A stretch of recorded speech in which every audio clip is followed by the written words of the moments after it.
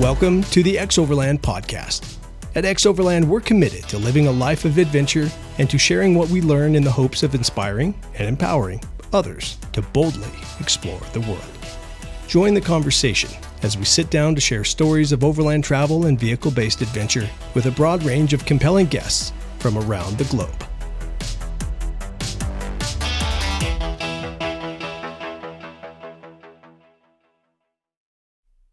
Welcome back, everybody, to the X Overland podcast. Excited to be here today.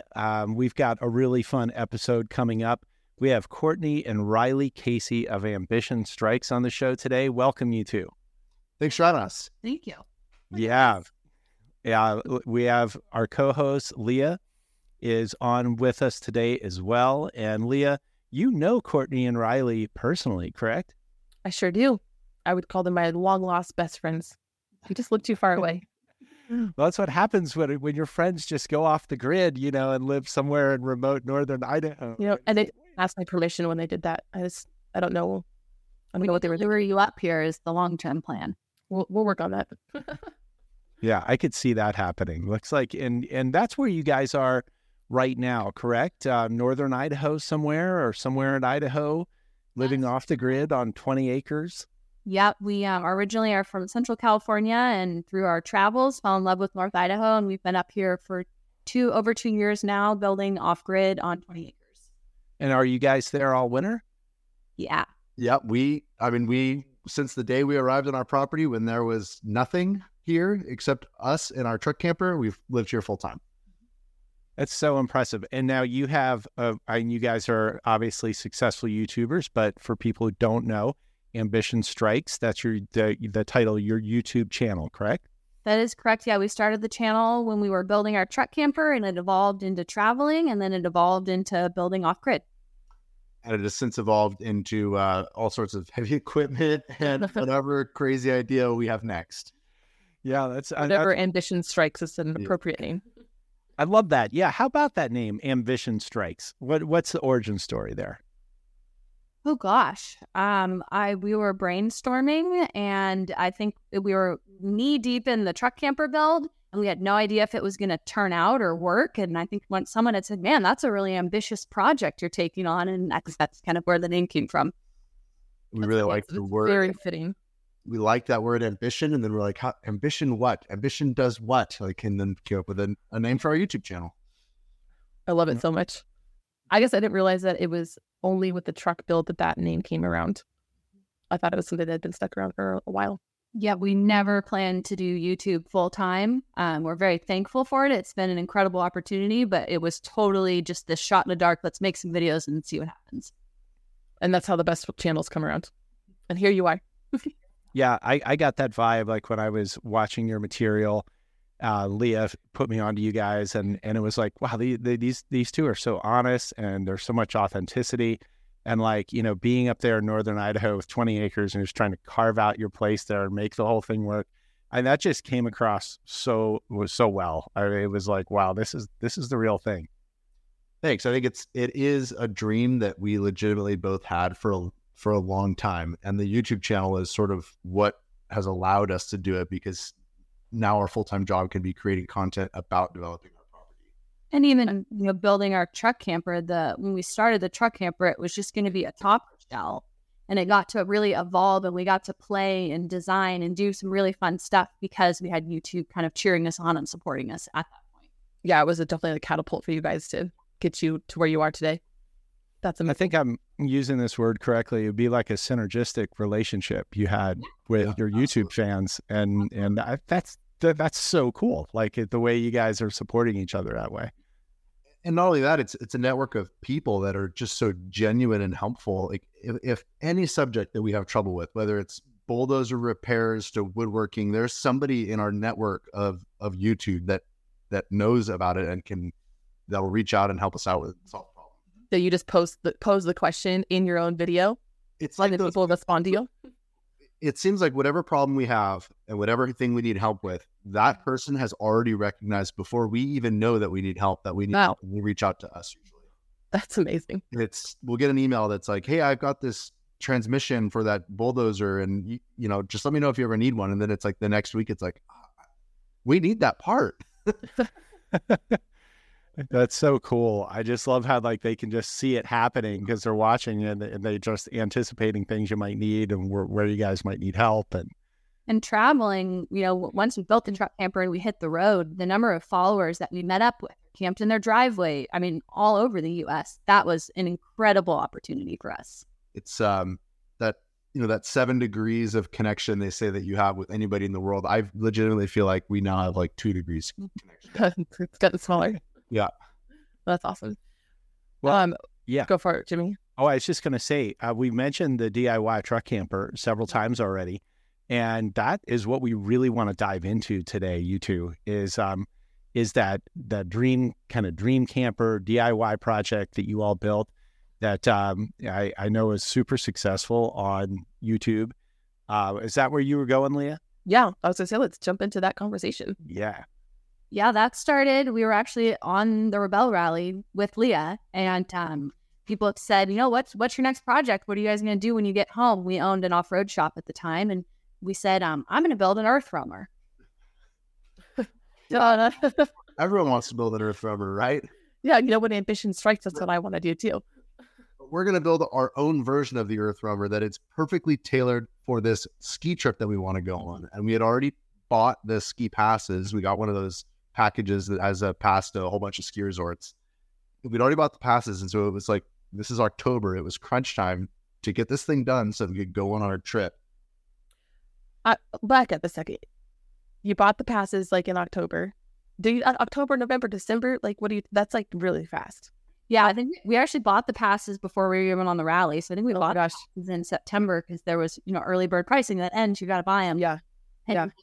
It wasn't always that we were going to build an earth roamer. It started, we bought the passes, and Riley's like, I think we can just put like a topper on the truck, like a camper shell, and we can just do that. And then we started looking at all these ski resorts on the pass, and we were like, man, I think I want this to be like a 6-month trip. And that's when I kind of like put my foot on the brakes and I said, I think we need more than a topper. Like I had gone as far as I'd already bought the topper off Craigslist. I'd already fitted it on the truck. I was starting to buy materials to build a drawer system and had that sort of overland rig in mind. And Courtney was the one that recognized, like, if we're actually going to do this, if we're going to go that many months on the road, we might want some more creature comforts so that the trip is the trip that we want to go on. Yeah. I think we wanted to really embrace the trip. It was about camping in the ski resort parking lot. It's about, if there's a storm over here, let's get over there as quick as we can. And so we wanted to really live in this space. Right. So I want to back up into this big picture here. The trip was the thing that started first. That was the idea. And then the building of the vehicle comes next. And this is the conversation of how the evolution of the truck comes around. And then from the first idea, which was just a basic truck camper, to this actual earth roamer, for lack of a better term, because that's basically what it is, just a DIY one. And so I want our listeners to really hone in on this idea of what comes first, the trip or the vehicle, and how those work together hand in hand. Yeah, absolutely. And we've done it both ways. We've bought the vehicle and then curated the trip, and we've curated the trip and then designed the vehicle. And I think that's the latter is what I prefer to do. Let's plan the trip and then let's build something that really allows us to make the most out of the trip. Right. And I'm just like Courtney. I'm like, if it's going to be a winter trip, I want to be warm. Yeah. I'm always cold. Dry. Comfortable. Yeah. Are important.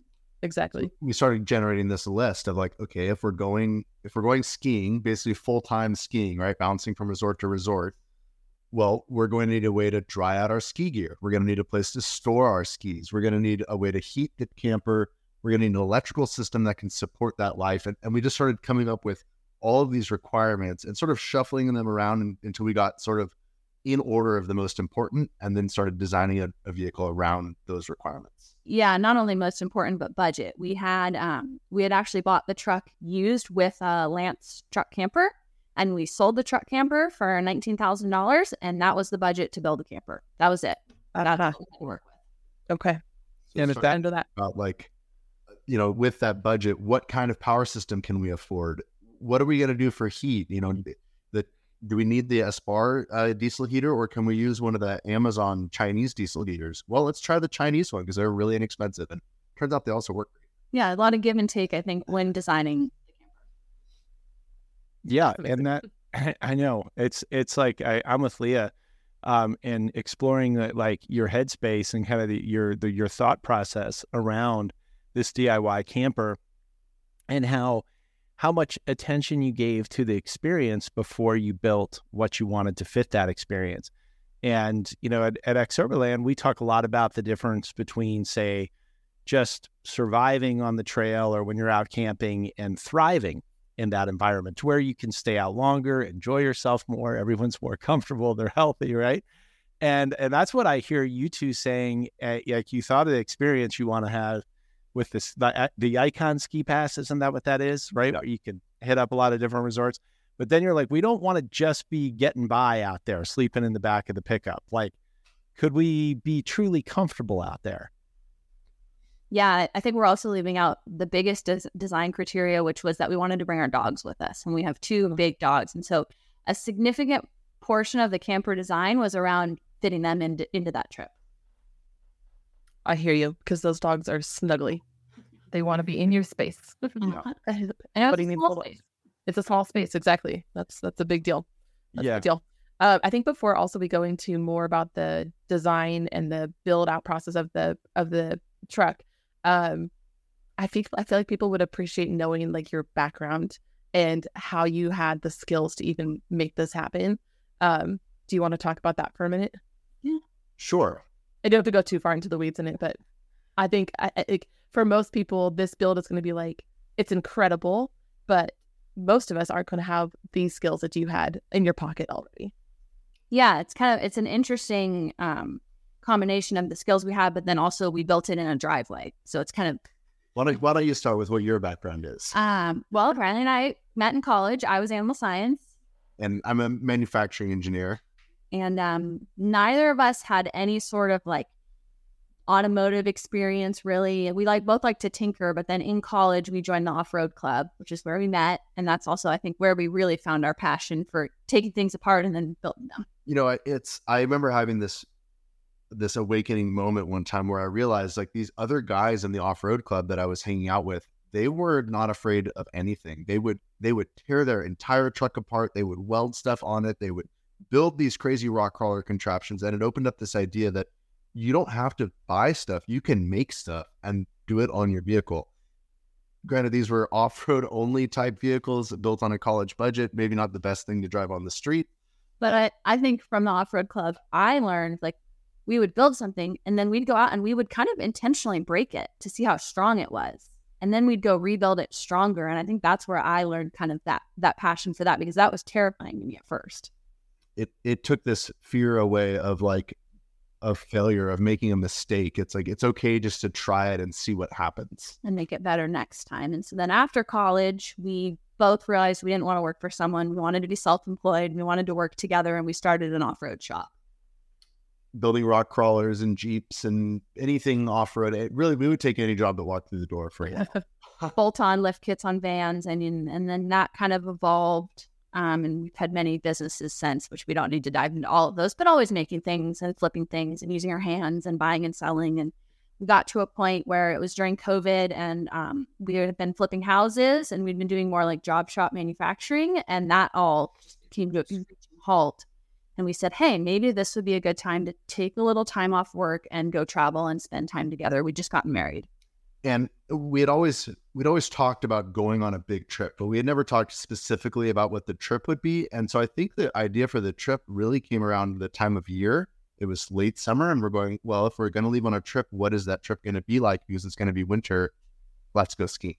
And so we built up quite a tool arsenal from all those businesses we had. So we have a 4x8 CNC plasma table, welders, but at that point we had given up our shop, and we were just working out of a 2-car garage. So it was like stuffed as full as it possibly could be.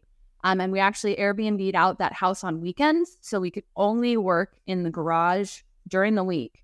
And then we would go live like in the Walmart parking lot in a truck camper and have people staying in our house on weekends. So it's like every Friday around noon, we were doing this scramble of trying to think about everything that we're going to be doing over the weekend to keep working on this truck. What do we need? Like collecting all the tools and the materials and the electronics and all the different stuff, and packing it into totes and throwing it in the truck so that we could go somewhere else and work on it in a parking lot somewhere. And as far as we did CAD designed the camper before we started the build, and that's kind of where your engineering background came in, and that was really helpful in kind of thinking bigger picture on the design. And I think, something that resonates to me in all of this is that without Courtney, I think I would still be in the design stage. Like, I would still be iteratively trying to make this thing perfect in the computer, in my own head. And Courtney, one day, she looks at me as I'm sitting there on the computer clicking away, and she goes, well, why don't you just go get started? Because we're not ready yet. She's like, well, what's step one? I said, take the bed off. Take the bed off the truck. She says, okay, then go take the bed off the truck. I think it helped. Yeah, I know. You got it. You got to start somewhere at some point, right? You got to take the first step. Absolute hardest part of a project like that is getting started, and that's something that Courtney's really good at and really helpful with, is pushing us to just do it. We needed that push. I think at that point it was end of October, maybe early November, and we had these ski passes in our hand, and it's like we got to build something so we can actually launch. You see that it's coming. Yeah, that totally makes sense. I think that Rochelle Croft, one of her favorite expressions is #start somewhere. And we teach that and try to encourage that in the overlanding space and vehicle-based adventure. People are looking at, say, like the massive international trip, and they're just like, well, how can I get there? And it's like, you don't have to be there. You just need to start somewhere. Go camp, pitch the tent in your backyard, make a start. And I think like that's a really useful kind of motto to have for DIY projects too. You're talking to someone here on the other side of the mic who has been deathly afraid, say, of modifying or changing or cutting or drilling on that stock vehicle or camper or what have you. And I realized how confining that is. Like, that's like, it's like being locked in a box. And what you said about joining that off-road club really resonated with me. Like, all of a sudden you're out there with guys and things are breaking and you're repairing them and you're rebuilding. And it's like the liberation of that is just awesome. And, but I think there is this anxiety of, oh man, I'm going to make a mistake on this OEM vehicle, right? Or on the camper I just bought. But you got to start somewhere. Yeah, absolutely. And I mean, we've had a lot of failures. It doesn't always work. Our ideas don't always work. And so I think learning from them, but not letting them hinder the next dream is really important. And I think that when Courtney says we've had a lot of failures, it's like, even a failure is an opportunity to learn. Like, if you're not failing, you're not growing. Mm-hmm. So a failure is not necessarily a bad thing. No. And then in the moment it feels bad, but yeah, bigger picture, I think a lot of good can come out of it. You know what, too? I'm thinking back to earlier in the conversation and just this overarching theme in this episode about how you all, at least through a lot of your experiences recently, you've put the dream, the experience in front of the build and then made the build fit the dream. And like, I think that would help me with starting somewhere and like doing my first DIY. If I'm like, if I don't do this to my camper, I'm not going to be able to use it in the way I want to use it. I have to get through that wall so I can do the thing I'm trying to do with it. Yeah, I think it's hard. I think like you'll walk around Overland Expo and you see all these perfectly curated campers and you go, mine needs to be all of these. Well, no, take pieces from all of those and make something that fits you. And I think that can make it a lot less overwhelming because you're not building it for someone else, you're building it for yourself. And it's also important to remember that vehicle you see at Overland Expo, it's likely that the builder of that vehicle has done that a dozen or more times already and has that experience and has iterated that process. They started somewhere and their start was not perfect. Exactly. Yeah. Go ahead, Leah. I was going to say, so you pick up the Icon Pass, you're ready to build your truck, and Courtney says you need to go outside and go take the bed off. Let's get going. Tell us more about the design and so your list of things that you had to have, didn't want to have. How does that design process go from here? Our immediate thoughts were, okay, we're building an earth roamer, so we need to build it just like an earth roamer. Well, they were fiberglass at the time. We don't know anything about fiberglass. We've never worked with it. And so we started getting hung up and, well, hold on, do we need to learn how to do fiberglass first? And then I think you were like, well, what if we worked with a medium we're more comfortable with, aluminum? Yeah. I had a friend from school who did yacht building, and I called him and started talking to him about fiberglass. And he started firing off all these terms I'd never heard before. And it became really intimidating. I'm like, how am I going to pull this off? It was you that said, well, how can we do it? Like, well, we have a garage full of metalworking tools, so why don't we use them? And fiberglass, we'd love to learn, but maybe not with a whole truck camper. And so that was, let's work with something we're more comfortable with so that we're pushing the boundaries in one way, but not like learning something completely new at the same time. Right. Yep.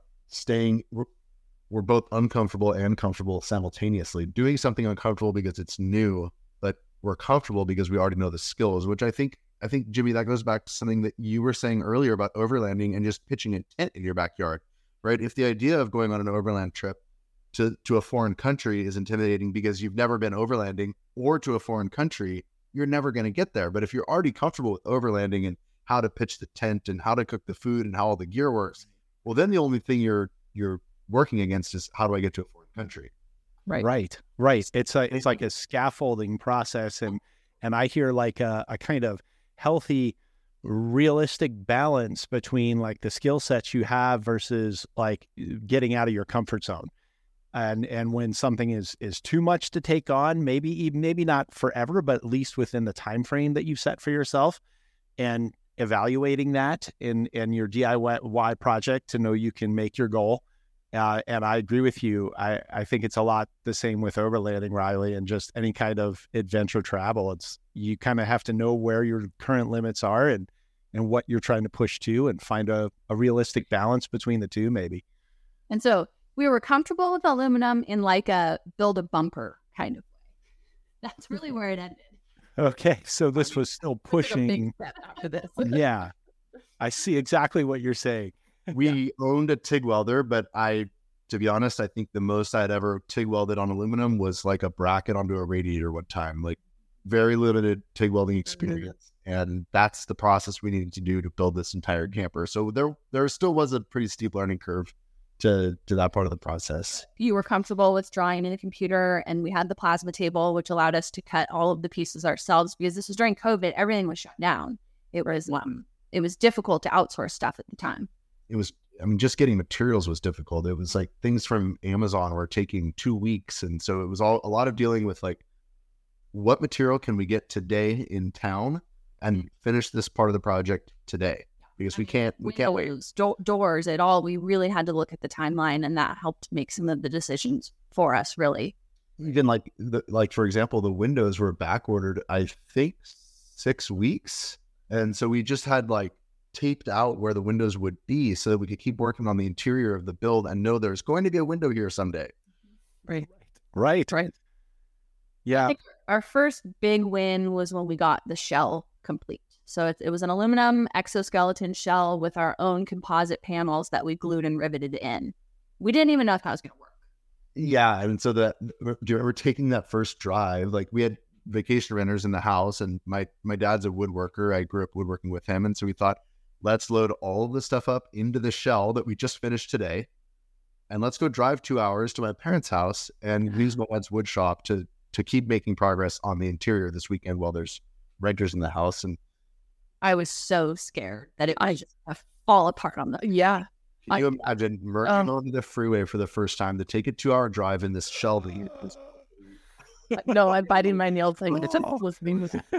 Girl problems, but... I mean, every day you own that thing, we'd look for cracks. I mean, we didn't know, right? We thought we had built something strong, but 2 years later, but not a single issue on the entire build as far as like structure went, and we were a lot more comfortable with it at that point. But it sounds like you guys just really found that healthy balance between like the skill sets you knew you had that you were confident in, and pushing those skill sets outside of the normal comfort zone to learn to do more with them. And like Riley was saying, instead of like, I'm going to learn all about fiberglass now and start at zero, like we have these skills, we have materials. It's going to be outside of our comfort zone some, but that's the cool thing too. We're going to be growing and learning and pushing ourselves a little bit. So that just strikes me as the right balance for a DIY like you guys are doing. There is a little bit of a lot of a challenge, but not too much so to where you're like unsafe. Yeah, or I think if we'd gone the fiberglass route, the project would have ended up halted while we learned that new skill, where this allowed us to evolve while we were still completing the camper. Mm-hmm. Well, something I want to come back around to that we've talked about before, just getting to know each other in some of our pre-conversations before the podcast episode.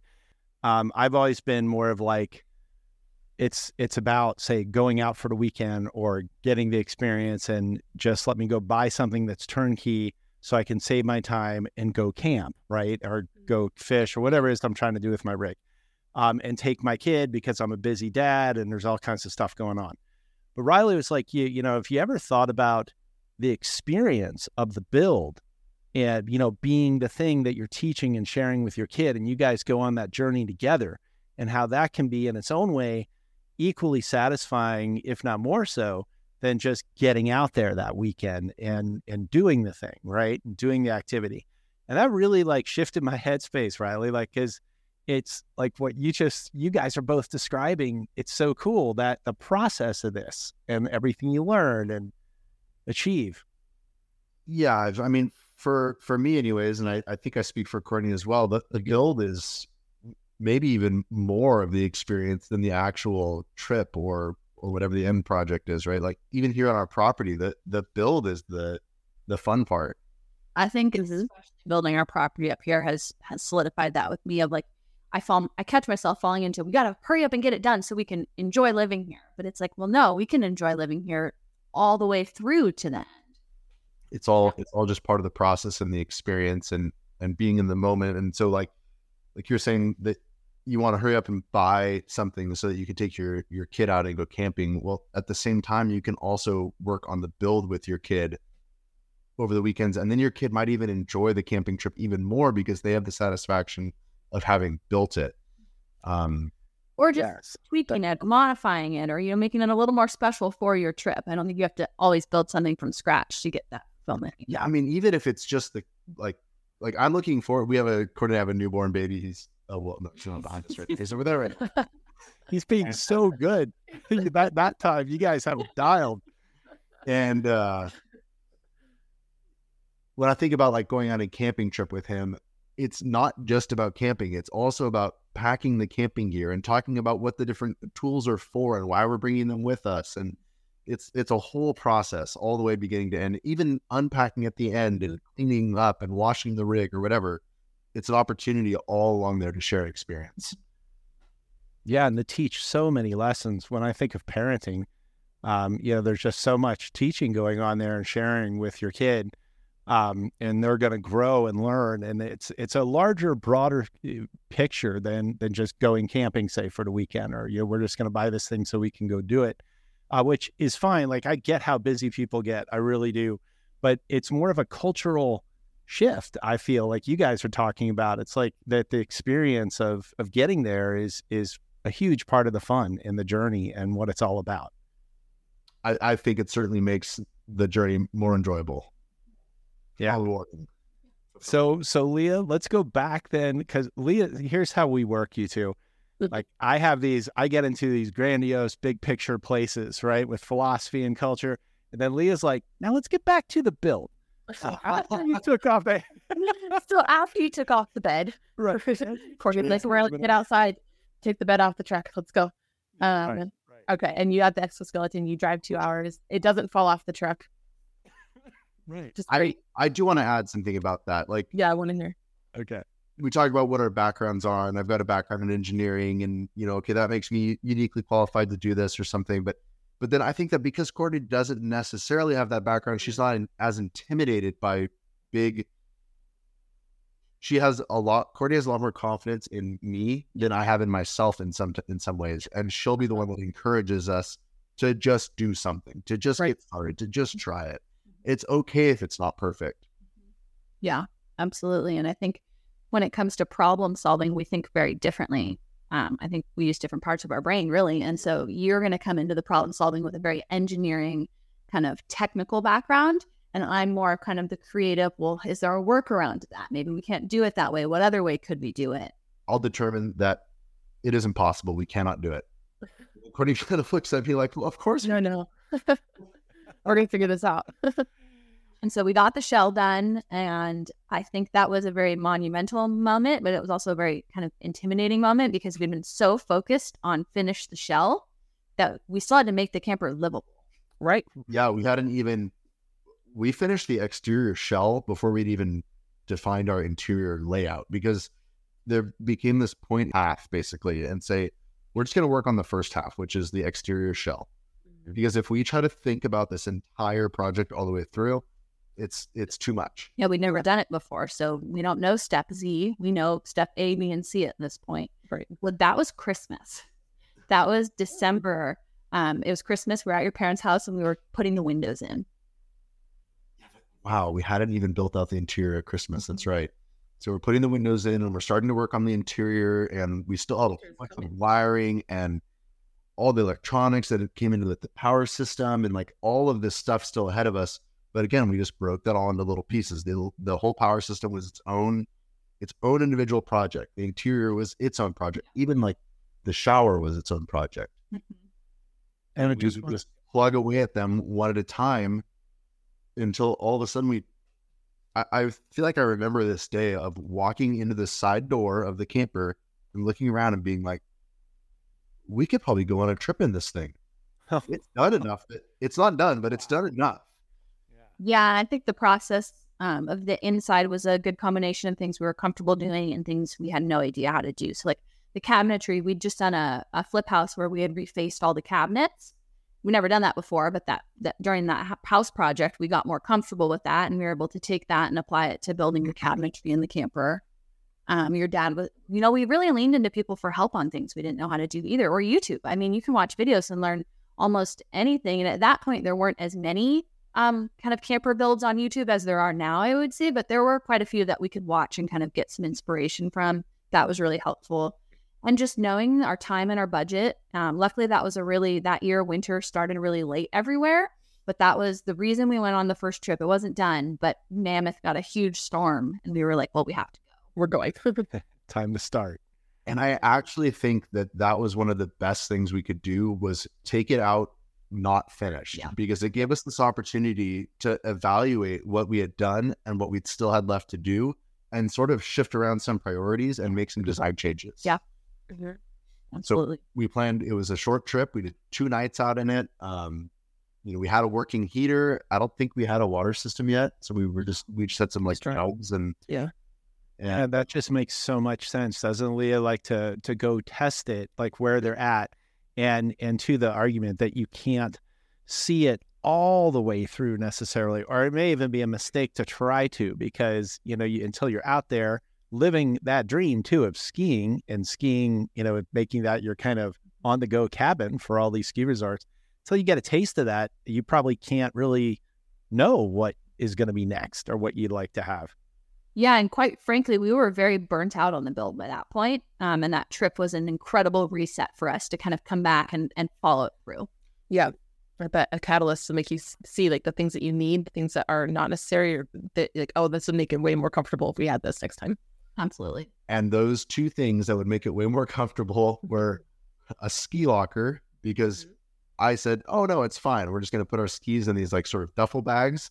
Well, then our skis were on the bed, our skis were on the dinette, our skis were in the bathroom, our skis were on the floor, our skis were out. They were just never all over. Okay, we need a place to put the skis where they can just live and be in their own out of the way spot. Yes. That locker is heated. It's heated, right? The ski locker. There are boot warmers in the locker, so they can.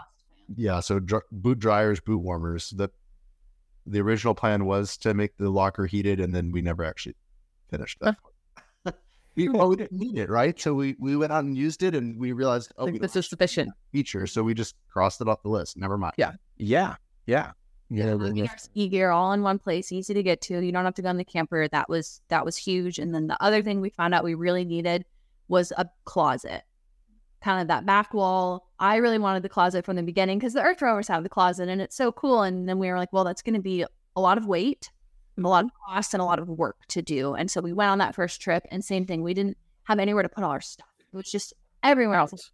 With 2 of us, we're 6'2". We got 2 dogs. It's a small camper, and we were like, okay, we need to come home and we need to build proper storage for all of our stuff to live.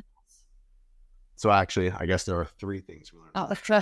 Third one was that our dogs needed their own space.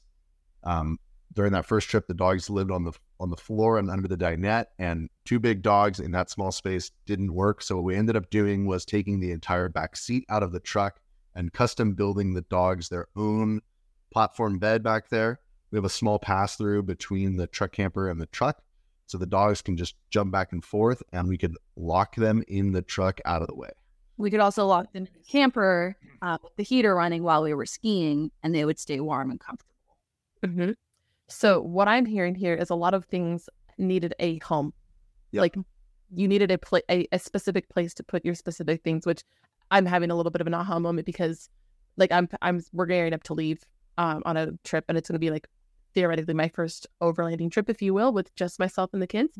And I don't know where do we put our jackets? I don't have a closet. I don't have a system for that. And I know right now it is going to be on the floor, on the bench, on the counter. Everything's going to be kind of everywhere, and it's going to work fine for this trip. But hopefully when we come home, I can have like the same thought that you guys have had of, okay, next time I need to find a solution to this. Where can I keep these things that is not going to be in the way? I think that's absolutely right. Something that we've struggled with in the past before this was when you don't have a home for all your stuff, you end up spending a lot more time taking everything out, cleaning the whole rig, and then trying to put everything back in, but everything's stacked. And then the next time you need to get to something, you pull everything out again. And having a specific home for everything on a long-term trip makes it a lot more enjoyable. You get to spend more time doing the fun things, less time doing the not fun things like cleaning the camper. Yeah.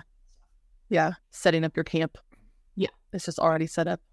And in order for everything to have a home, you also have to analyze exactly what you're bringing.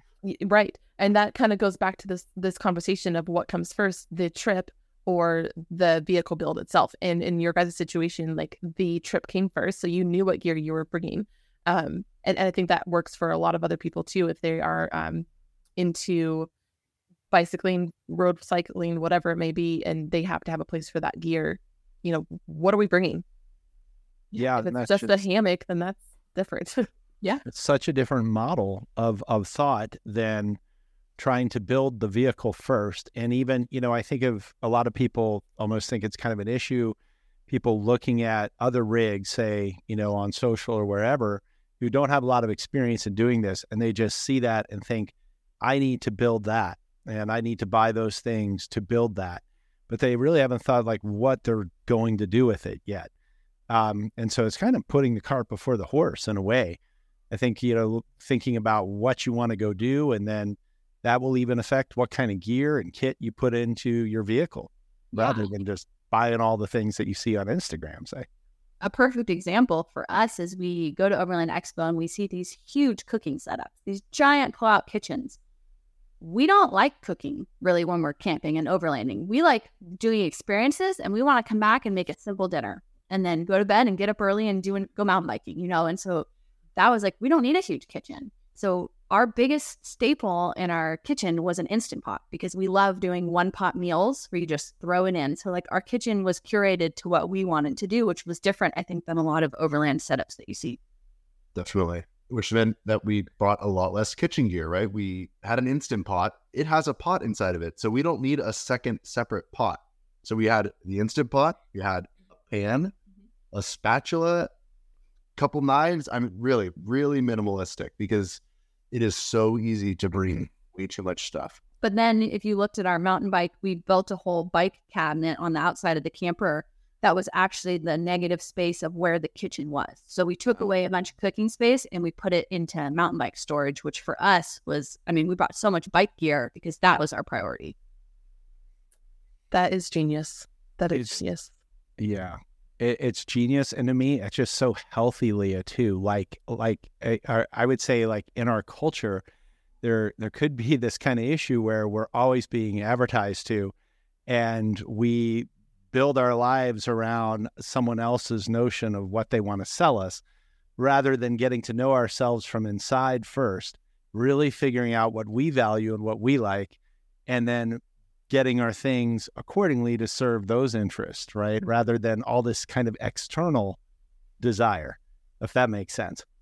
Yeah, I think I almost would have been embarrassed to admit that we don't like cooking when we're overlanding. And then it's like, well, no, just embrace it. That's not our priorities when we're out there. We want to be doing other things. And then for other people, they love cooking. And I love traveling with those people. Yeah, there we go. Totally.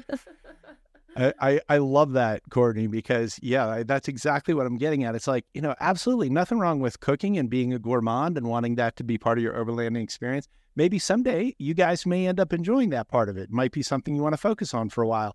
There's really no judgment here, right? It's like, it's what you're into.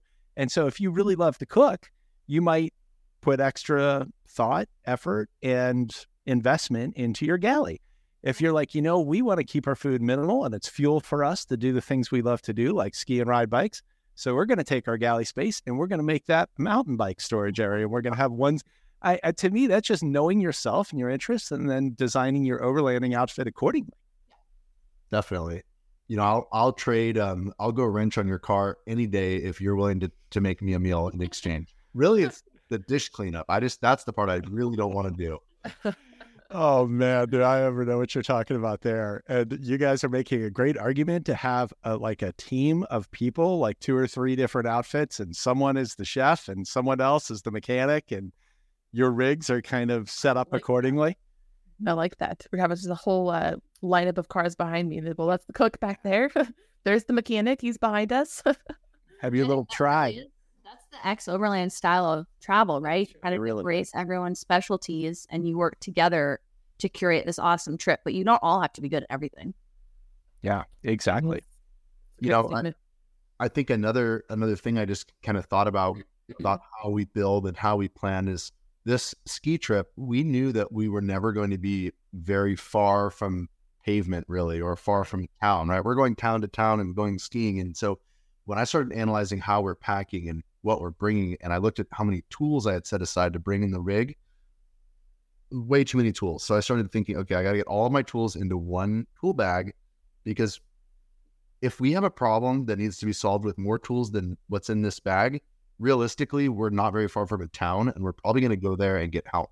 Right. So I don't need to have all this stuff with me. It's like, I think that's something important to think about, because the more gear you bring, the heavier your rig is, the more complicated stuff is. And so really parsing down what you're bringing into a small amount that is well designed for the trip you're going on. If we were going out into the middle of nowhere, I would want a lot more spare parts and a lot more tools. And I think that's a good topic of weight, because I think weight is one of the most heavily contested aspects of building your own camper.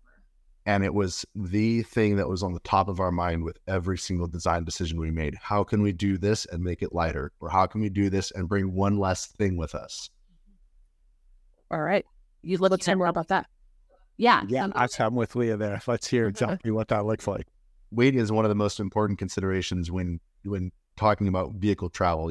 Our vehicles are only designed to carry so much weight. The more weight we put on them, the worse they're going to perform, the worse the fuel economy is going to be. They're going to be less safe and potentially also not legal to travel in, if they're overloaded. And it's shockingly easy to overload a vehicle.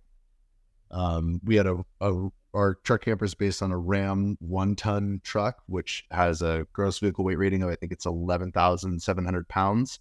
Once we took the bed off the truck, we went and got it weighed, and it was right around 7,000. So that left us with 4,700 pounds we could add to it, which just immediately sounded like more than we would ever need, right? That's so much weight.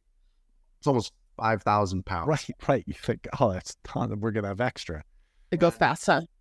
Oh man, it goes fast. By the time we built the rig, loaded it up, we're in it. The dogs are in it. We're full of fuel, full of water, full of groceries, full of bikes and skis and all our stuff. We were at the limit. We were, I think, within 20 pounds of being overloaded. Yeah.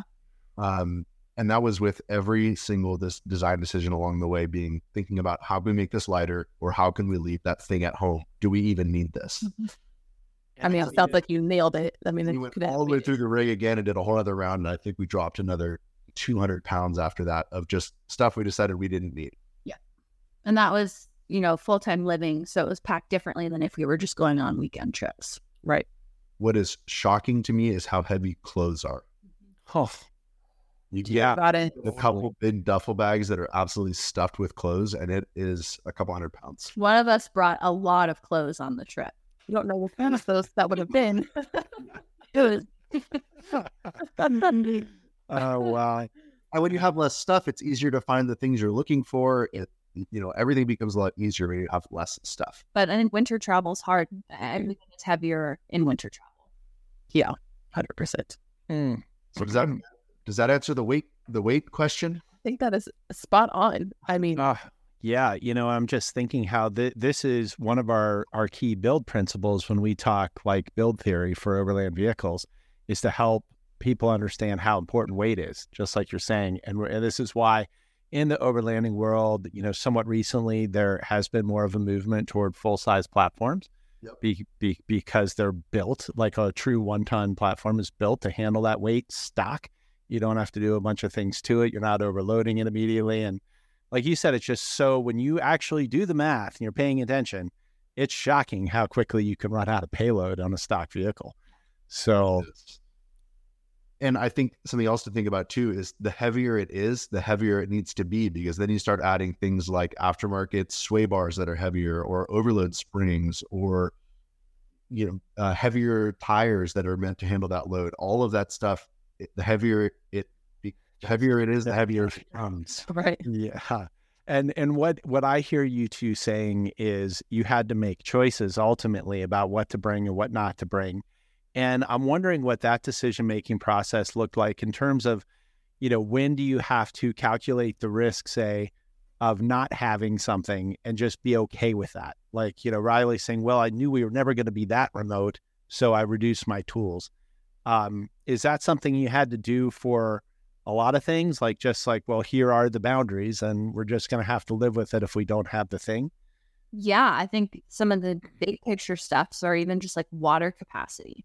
I think our immediate thought is, I'm going to put the biggest freshwater tank I can put on this thing. Right. Well, okay, that's a lot of weight. How far are we actually going to be from water fill locations? How many days do we actually need to go between filling? Okay, that's the size that we should size our freshwater tank. That kind of decision. And so for us, we realized our refrigerator holds about 4 days of food. So we already need to go to the grocery store after 4 days.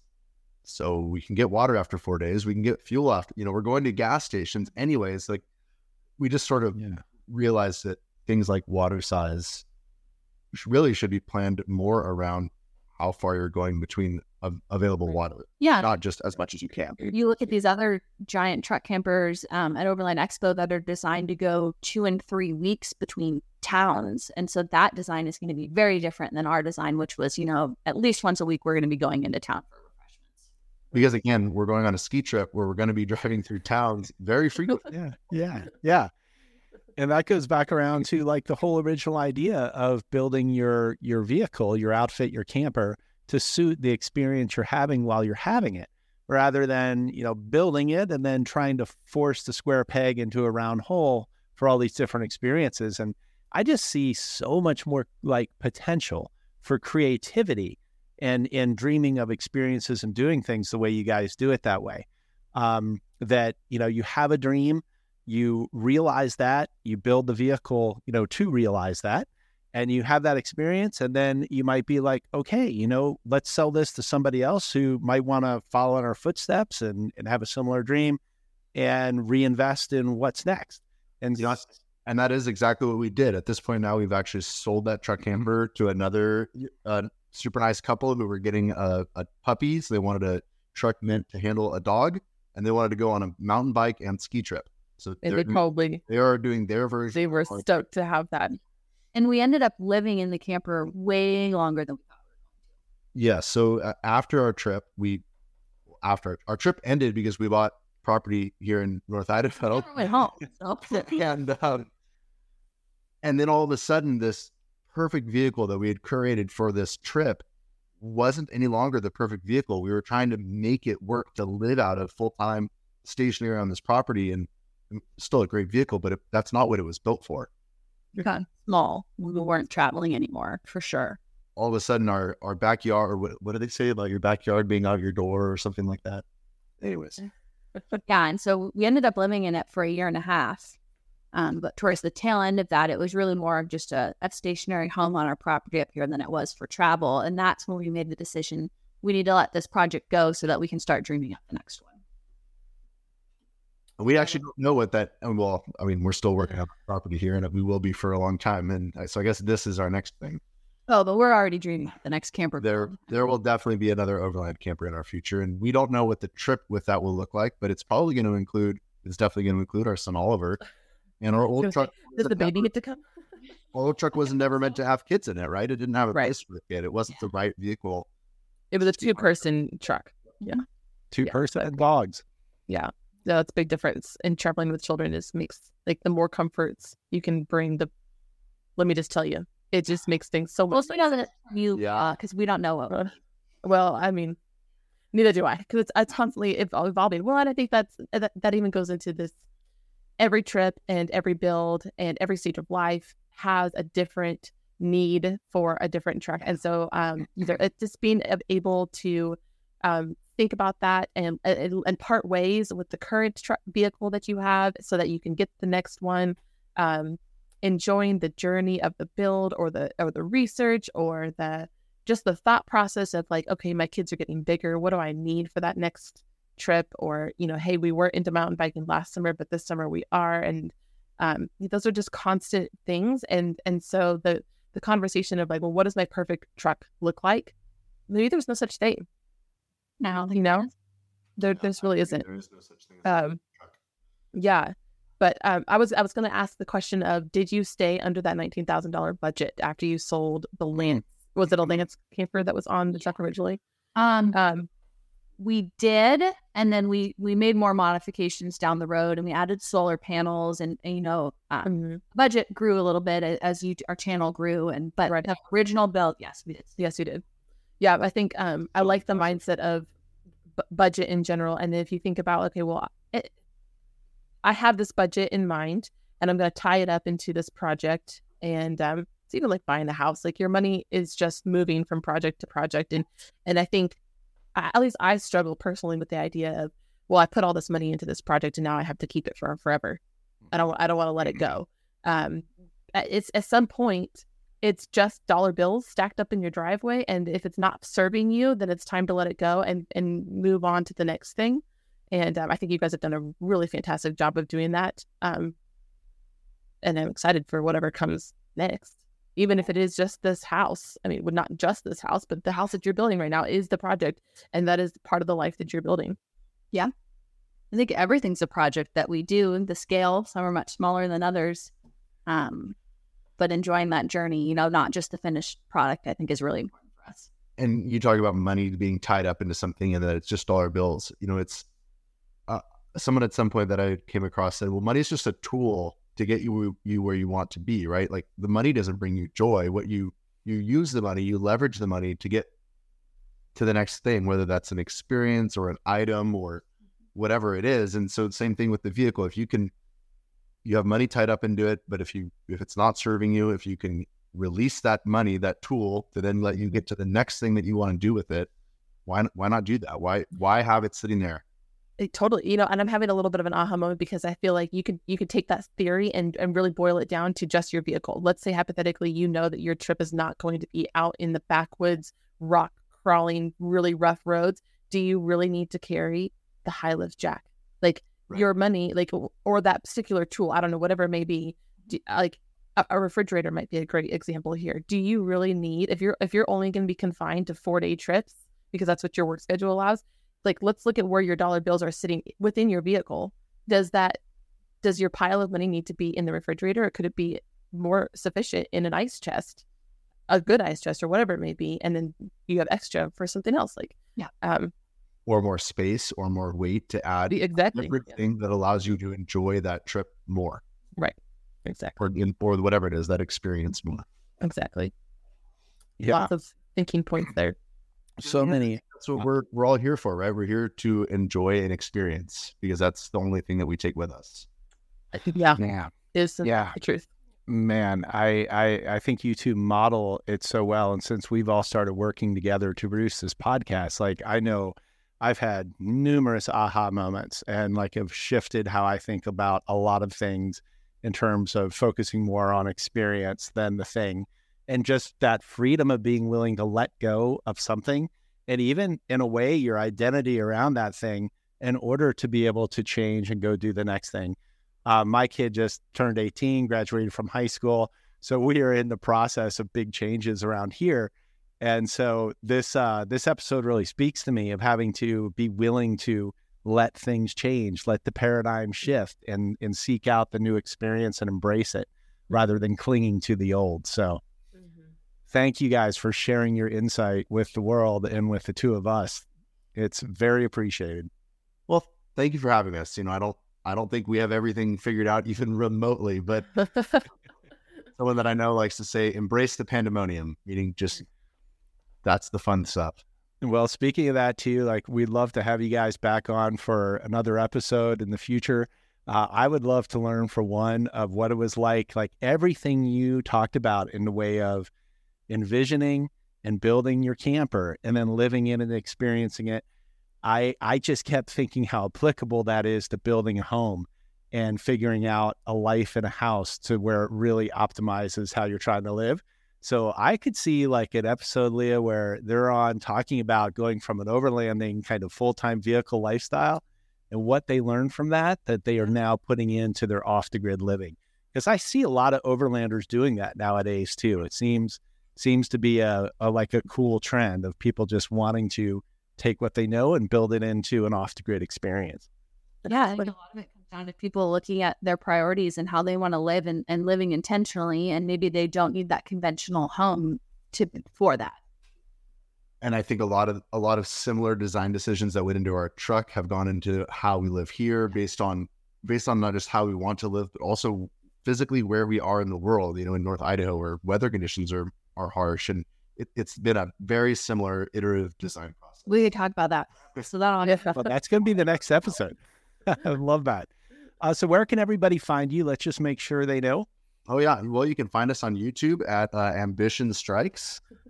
And you can also find us on Instagram at Ambition Strikes. Fantastic. Well, thank you all both for being on the podcast. Leah, thanks for bringing these amazing, talented people to our podcast. And we will see you for the next episode sometime in the future. Folks, thanks for joining us. We appreciate it. And for all things X-Overland podcast, if you'd like to see the videoed version of these, if you'd like to check out other X-Overland content, go to xoverland.com. Check out the X-Overland network. We've got tons of material for you there. Thanks for all your support, and we'll talk to you next time. Ciao. Bye. Thank you so much for joining us. If you're enjoying the podcast, please subscribe and leave us a review on iTunes. That really helps. The video version of this episode and of all episodes of the X-Overland podcast are exclusively available at the X-Overland network. Head to xoverland.com to subscribe to the network and for access to all of X-Overland's premium content. We appreciate your support, and until next time, stay adventurous.